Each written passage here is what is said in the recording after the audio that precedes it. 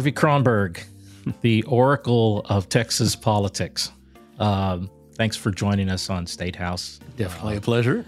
Our viewers and listeners are going to really enjoy this session with you. Not the legislative session, but this session with you. Nobody enjoys the legislative session. That's an acquired taste. Yes, it is. So I guess to start off, every session, and you and I have been involved in a lot of them, I believe, you correct me if I'm wrong, but I think when I met you in 30-something years ago, the Earth had just recently cooled. Right about that time that we met, and every session that we've been involved in has had its own personality. And well, let me start by saying pterodactyls are some of my oldest friends.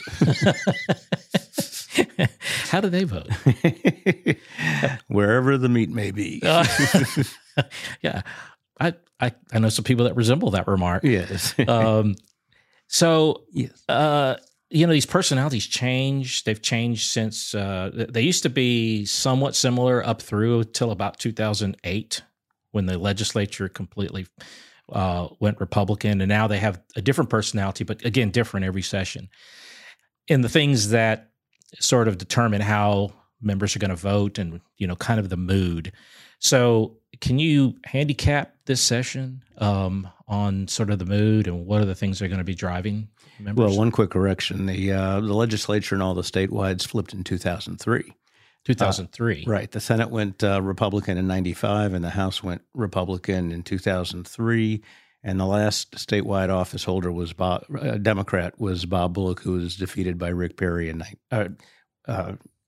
it was actually Rick Perry versus John Sharp, and Rick Perry won by 70,000 votes out of about 6 or 7 million. So what is 2000? What am I thinking of? Am I thinking of when Tom Craddock was elected speaker? No, that was also 2003. Okay, maybe I just had the date wrong. Okay. Yeah, 2007 was the great insurrection against Tom Craddock on the House floor. Oh, okay. And then 2009, yes. Joe Strauss was defeated, did the unthinkable in Texas, defeated an incumbent speaker. That's right. It was the folks that specialize in manufactured outrage were trying to make this into a Democratic coup, but it was essentially led by Republican chairman who didn't like the way the speaker was. That's exactly right. Running the 11 Cardinals, as they called them. Exactly. Back then. Yeah, I was found myself in the middle of some of that for some odd reason. And there was a lot of collateral damage. Yeah, that's right. Yeah, that good times. So give me some of your insight into kind of this session and what we should be looking for. Well, first of all, it's a rebound from post-COVID. Last session, typically the first 60 days of any legislative session, you're constitutionally prohibited from doing anything substantive. Mm-hmm. And so that first 60 days tends to be schmoozing, going to receptions, meeting each other, but it really does serve a purpose because that first 60 days is where that session's legislative community is created. Democrats consorting with known Republicans, Republicans consorting with known Democrats, freshmen finding mentors, freshmen discovering that they don't represent a party, they represent an actual district with employers and hospitals and schools. And so that first 60 days to the general public looks like it's useless, and to freshmen they become very impatient. Yeah. But that's where the fabric of that particular session is created. So last session they essentially were in lockdown for the first 90 days because of COVID, and it was a very contorted, twisted, and inflamed session. I think the whole country is still suffering post-traumatic stress syndrome, but you could see it playing out in some of the extreme stuff that was passed in the last session. This session is defined essentially by the leadership. We've got, of course, a normally high turnover in the Texas House and Texas Senate. But we joke that if you're trying to figure out what Governor Abbott is going to do tomorrow, you need to read yesterday's paper from Miami. Because while everybody denies he's got an eye on the presidential nomination, he is certainly playing to the Republican base and frankly has been afraid of the Republican base for a long time, which leads us to the Lieutenant Governor, Dan Patrick, former radio talk show host, a man who is very ideological, very punitive, and controls the Senate with an iron fist, and is beloved by the Republican primary voter, which gives him enormous power since Democrats have been so ineffectual for the last 20 years. The only election that matters is the Republican primary, and even normally sensible people that are elected state reps and state senators are always looking over their shoulder at being challenged in the Republican primary by somebody further right or somebody that can characterize them as a rhino or Republican name only. And the lieutenant governor capitalizes on that. So he runs the Senate with an iron fist, and we can get into a little bit more about how he controls them. And then you have the speaker. And frankly, since 2009, when Joe Strauss became speaker, and then with Dan Patrick as a state senator, David Dewhurst, the lobby, who really is kind of the barometer of the session of the cycle and the session, started to say the only adults in the building were the Texas House of Representatives. Once upon a time, the Texas Senate, you could actually have robust debate. People came in to defend their bills. When we were a one-party Democratic state, when the Republicans took over, you had big people with big arguments, and the Texas House was just a brawl. Yeah, which of course made it way more fun to cover than the Texas Senate. Yes, it's still somewhat of a brawl in the Texas House, but nobody believes there's any independence inside the Texas Senate. The lieutenant governor has mastered the levers of power better than anybody probably since, and maybe even including Bob Bullock. Yeah. I was just going to ask if it's reminiscent of those days. Maybe reminiscent on steroids. He really has taken it to another level. So that's the context. But there's a joy in being back that you didn't see last session. There's a joy in engagement. We have a lot of Democratic and Republican freshmen who still think they represent ideologies, but by the end of the session, they're going to realize who they actually do represent, and then we'll find out who the true leaders going forth are going to be. But the speaker is proven to be more of a Joe Strauss style speaker than a Tom Craddock style. He wants the member, Strauss and Pete Laney, one of his predecessors, were notorious. Lobby came in looking for help on something, they would say, go round up your votes. Yeah. And so this is a much more, the impetus in the Senate, in the House, is bottoms up as opposed to top down. The lieutenant governor, in contrast, issued 30 initiatives. Only maybe a dozen had anything to do with actual governance. The rest were culture war, red meat type of things. The speaker has talked about his markers are roads, energy, water, and education, in particular teachers, and then children. And it may be because the governor and the lieutenant governor are in their 70s and kind of represent a different generation. The speaker's in his 40s with 3 young kids and is looking much more forward. Very conservative. I don't mean to diminish his conservatism, but if he's now learned the game of leadership, and a lot of people, including senators, are looking for them to put the brakes on some of the worst impulses of the Senate or of the legislature. So there is a joie de vivre that was missing the previous session, and they're just now getting down to business. So we'll find out the level of conflict when we start having floor debate. There's no real conflict in the Senate since the lieutenant governor dominates it. So once again, the House is going to define the character of this legislative session. Interesting. Do you think so some of the social issues always seem to be the things, obviously, that pop up to the top. They bubble up to the top almost every session. What seems to be the thing that's bubbling up this time? Is it all the LGBTQ stuff? Is it trans? Is it kind of a combination of that with education, that piece of it? Well, the big umbrella is we're anti-woke, whatever the hell that means. I have yet to hear a good definition of woke. But if you can label something as woke, damn it, we're against it. So that goes from... Well, DeSantis has made a whole year out of it. So, yes. And, I'm waiting for the MAGA hats to be replaced with the anti-woke hats. But So underneath that woke umbrella is everything from targeting transgenders or anybody that's got any sexual identity issues, whether they're children or now adults.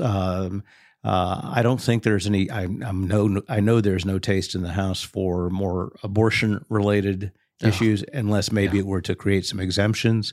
But the lieutenant governor, I think, is going to put the kibosh on that. Critical race theory is another dog whistle that we have that is being used to try and attack public schools.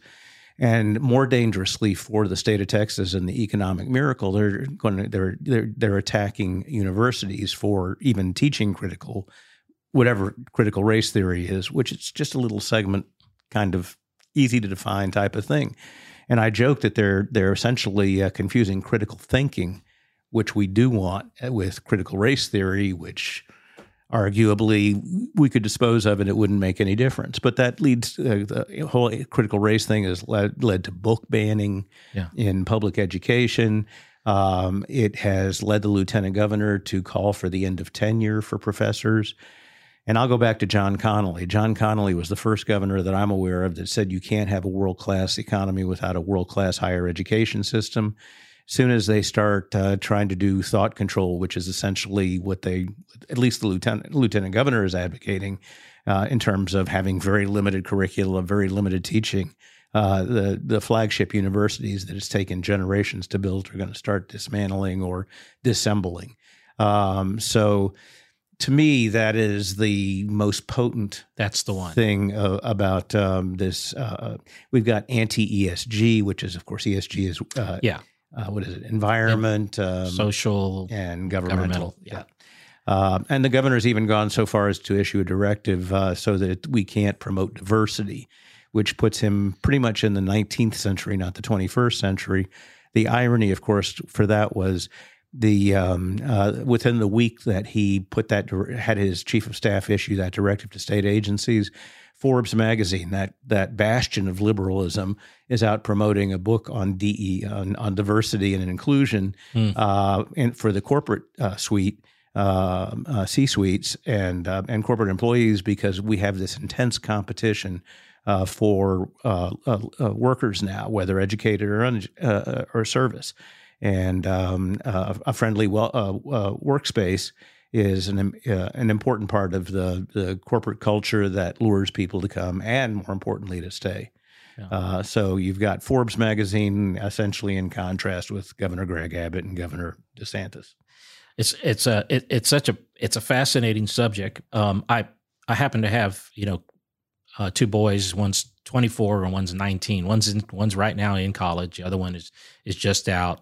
He's out of UT and he's getting ready to go into the naval aviation I told you about, headed for NASA, and both smart guys, grew up in I would say pretty conservative household, and I just generally conservative household. But so and I don't ever preach to them about anything. I let them have their own, they can develop their own thoughts about how they see the world. But it's interesting on the school issue. So I find myself as someone who's been very involved in their day-to-day, schooling over the last, years, trying to understand how to deal with that issue, because now they're out. Thank God they're out. They're in a different battlefield. They're in a different battlefield, but I don't have to worry about high school and middle school. But so as much as some of these issues seem to be, I guess, to some petty, I guess I always looked at it, and this is going back before all the woke stuff came about. I always felt like that in the schools that they should stick to those things that they're supposed to be teaching. Nobody is a psychologist, in the middle school and high school to teach anything about, social values and all those kinds of things. I think that's supposed, in my opinion, just my opinion, okay, should be teaching those at home. I mean, so that they don't go out in the world and do things they shouldn't do, right? And I guess the argument would be that if they're not being taught appropriate social values or whatever, that they can be corrected at the high school and middle school level. I don't know if that's true. I guess I'm kind of simple when it comes to that. Is that when we're spending money, and I think we've never spent enough money and really funded our school system the way that we should fund it. I do agree with that. And teachers are not paid. I know a lot of teachers, and they're never paid enough. And it's really sad because that's we pay entertainers and we pay sports stars and everybody else to get lots and lots of money because that's the thing we value. But the people that are with our children like every day, all day long, don't get much in the way of incentives to want to do this for the rest of their whole career. But I think that they want to focus on, at least the ones I know, want to focus on things that they're there to teach, the academics. And not all other stuff. I should mention that 77% of teachers in a recent poll said they were looking for other employment. Yes. They're either underpaid or they're now supposed to be security guards. They've got enormous mandates from the state as to what they are and are not allowed to. And there is an impulse to criminalize teachers that do the wrong thing. So we've devalued the whole. While we're giving a lot of lip service to raising teacher pay, we've really devalued that profession. And there's a certain. I tend to agree personally that that what public school is about is the mechanics of reading, writing, and arithmetic, with a nod towards the beginning of critical thinking. But it's the mechanics that you have to come out with. Those are irreplaceable, and you can't go any further if you don't have those mechanics.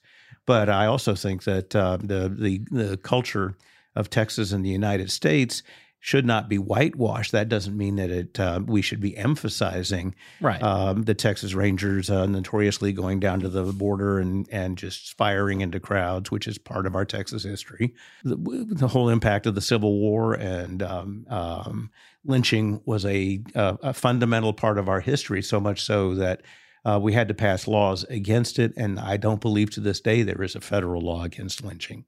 Really? Yes. So you don't want this to be the centerpiece of anybody's education, but if you're going to have kids come out of public education, they need to know reading, writing, arithmetic, some elements of logical and critical thinking, and just at least a bird's eye view of some of the conflicts that have defined the state and the country.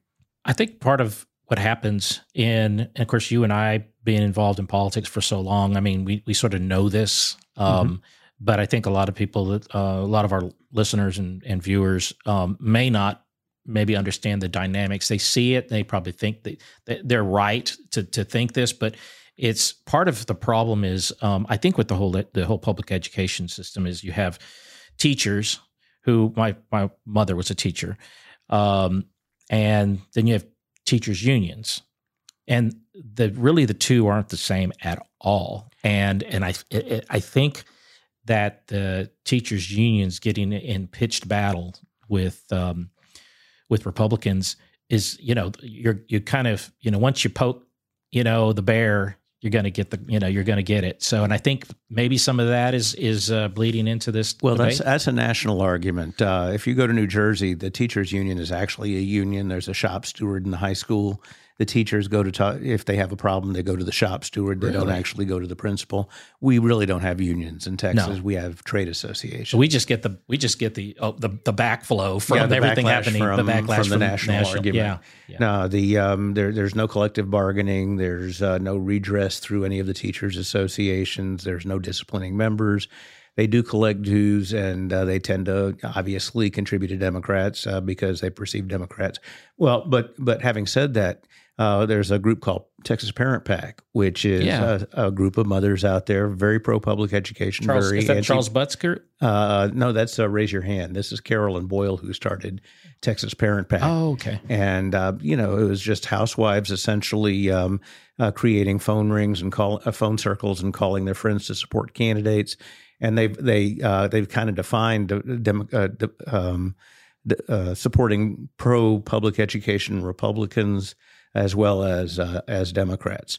And that really has been one of the dividing lines inside the Republican Party. We had, back in 2005, a guy named Jim Leininger, a billionaire out of San Antonio, Kinetic Concepts, who created the Texas Public Policy Foundation and essentially funded an assault on 5 very prominent Republican incumbents in the Texas House because they were pro-public education, did not support vouchers or what you might call school choice. He won 2 of his 5 contests. He put millions into this to beat these 5. Won the 2. And ironically, there was only one voucher vote that year, and they both walked the vote, which meant they left the floor when the vote came up. Yeah. So they did not have to vote one way or the other because vouchers were unpopular in the district, even if they had been funded by a pro-voucher philanthropist. Yeah, that wasn't a very good investment on his part. No. But I think vouchers are back again. That's actually the governor's seems to be putting most of his political capital into vouchers. Yeah. Which is ironic. He's going to typically the Senate will pass out a ham sandwich, kind of like a grand jury. Whatever the lieutenant governor tells them. I mean, this is non-negotiable. He instructs. It really is that regimented over there. So. Wow. Even you've got rural senators who won't have the cojones, even though it's going to hurt their school district, to vote against vouchers. So a bill is going to come out of the Senate. It's going to go to the House. Typically, the House has been the firewall to prevent it. And I'm not really going to take a position, but I will say that you've got a finite pool of money. And no voucher program is going to leave that pool of money untouched. So anything that gets siphoned off for these scholarships or whatever we may call them is less money to divide among the rest of the public schools. And say out in Pampa, Texas, to get to a tiny little town out in West Texas, it may take an hour and a half a school bus ride to go to school, hour and a half to come back from school. Friday night football is the epicenter of the community. They have a very difficult time luring teachers to those schools. And anything that siphons any money out of that pool, unless they're going to create a separate pool of money, anything that siphons money out of that is going to inevitably reduce the pool of money left for public schools. Well, the governor is going around to all these small rural districts and trying to get House members to stand beside him. Saying they endorse it. And he will tell them inevitably that if you support me, if you take this, what is a hard vote, I will be there for you in your primary. Now, having said that, in his first term, 12 years ago, in his first legislative session, he was advocating for pre-K, which gave the Republican right heartburn because they called it brainwashing, babysitting. They did not see any value in pre-K, just more government intrusion. But all the science pretty much repudiates that argument. Well, the governor then we're at the critical point in this debate. The governor calls the House Republican caucus down to the Agriculture Museum, which happens to be the only room in the building that does not have video cameras in it. And he promises them that anybody that takes that hard vote on his behalf for pre-K, he will be there in their primary. He wasn't. They couldn't get their calls returned. Now this was, a decade ago, which is a lifetime in politics. Yeah. So we have half the Texas House that doesn't remember or recall essentially that he betrayed his promise. But that is part of the calculation that is, let me simply say my publication is going to at least make sure that whatever vote you cast, you know that you're not going to have help from the governor going forth. At least that was what he demonstrated historically when it came to something like that. Ironically, the conflict is going to come if the governor, typically a determined governor and a lieutenant governor will get what they want. But I think this one may still fail once House members become aware of the fact that they cast that vote, they're on their own. So. Speaking to the lieutenant governor and the governor and the speaker, how well are they working together on those kinds of issues? I think, obviously, we kind of know individually in each silo how each of these leaders work, but how are the three of them working together? The governor has historically been afraid of the lieutenant governor because the lieutenant governor dominates the Republican primary. And so much so that Governor Abbott did not even enter the state Republican convention held last summer. They had a reception off campus in Houston at 5 o'clock. There was a mile-long line and 105-degree temperature. People were actually fainting from the heat. But he did not want to go into the convention because, like John Cornyn, he would have probably been booed as not being sufficiently conservative. Yeah. John Cornyn was booed for 25 out of the 30 minutes that he spoke, whereas Dan Patrick got standing ovations. Yeah. And that, whatever you may think, that's the Republican primary, 750,000 votes out of we're a state of 31 million, 1.3 million typically vote in the Republican primary, which means 700,000 people actually control the state of Texas. Yeah. So the governor has been historically afraid of the lieutenant governor. The lieutenant governor has the growth of his power and his disciplining of adversaries has now become legendary. The speaker is usually what happens is two sessions defined by an alliance between two out of the three. Right. And so the alliance this session will be the governor and the governor and the speaker.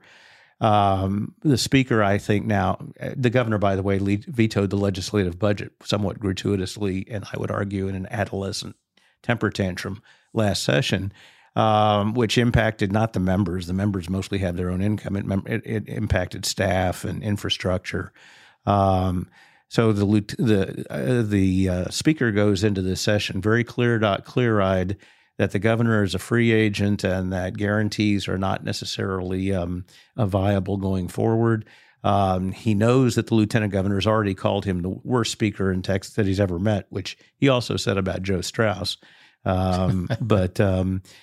So they're adversaries. They are whatever alliances they make are alliances of convenience or necessity. So they don't work well together. I would argue that the governor, well, they all have excellent staffs. There's some great people over there, for sure. But the people who lead the legislative session are adversarial, and typically I tell people, civilians out there, the world is divided into civilians and combatants, and the civilians think that it's Democrat versus Republican. It's not. It's House versus Senate.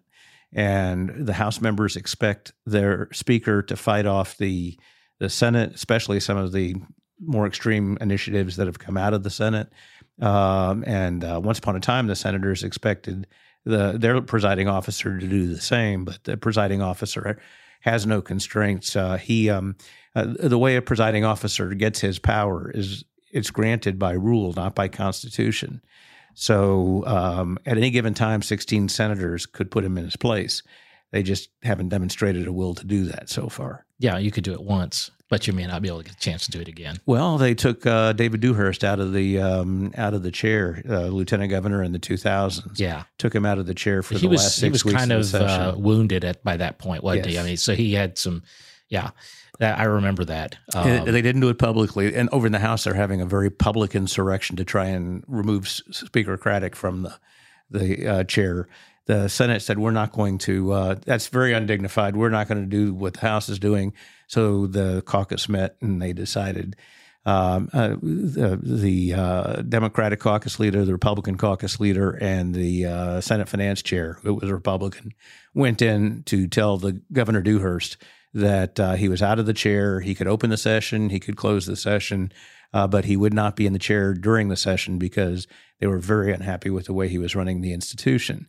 That would be unthinkable today. Well, I could construct a possible case. Yeah, that'd be tough. I mean, the things were, and the entire legislative body was in turmoil at that point because the House was also. Mm-hmm. I remember that session very well. Extraordinary historical session on so many levels. Unbelievable that you're sitting there watching, from the gallery your bill, and you only have a certain amount of time, and every 30 minutes or so, someone goes to the back mic and decides that they're going to try to, take, Speaker Craddock out. And so you go through the whole process, and then you go through the counting the votes, and then actually, it's called a motion to vacate the chair, and it's a privilege motion, which means, according to House rule and Senate rules, they're compelled to recognize you for a privilege motion. It's not discretionary. Right. Well, of course, Speaker Craddock refused to recognize them for a motion to vacate the chair. And as a result, his two parliamentarians essentially quit, and as soon as they quit, they were on the podium, and they quit.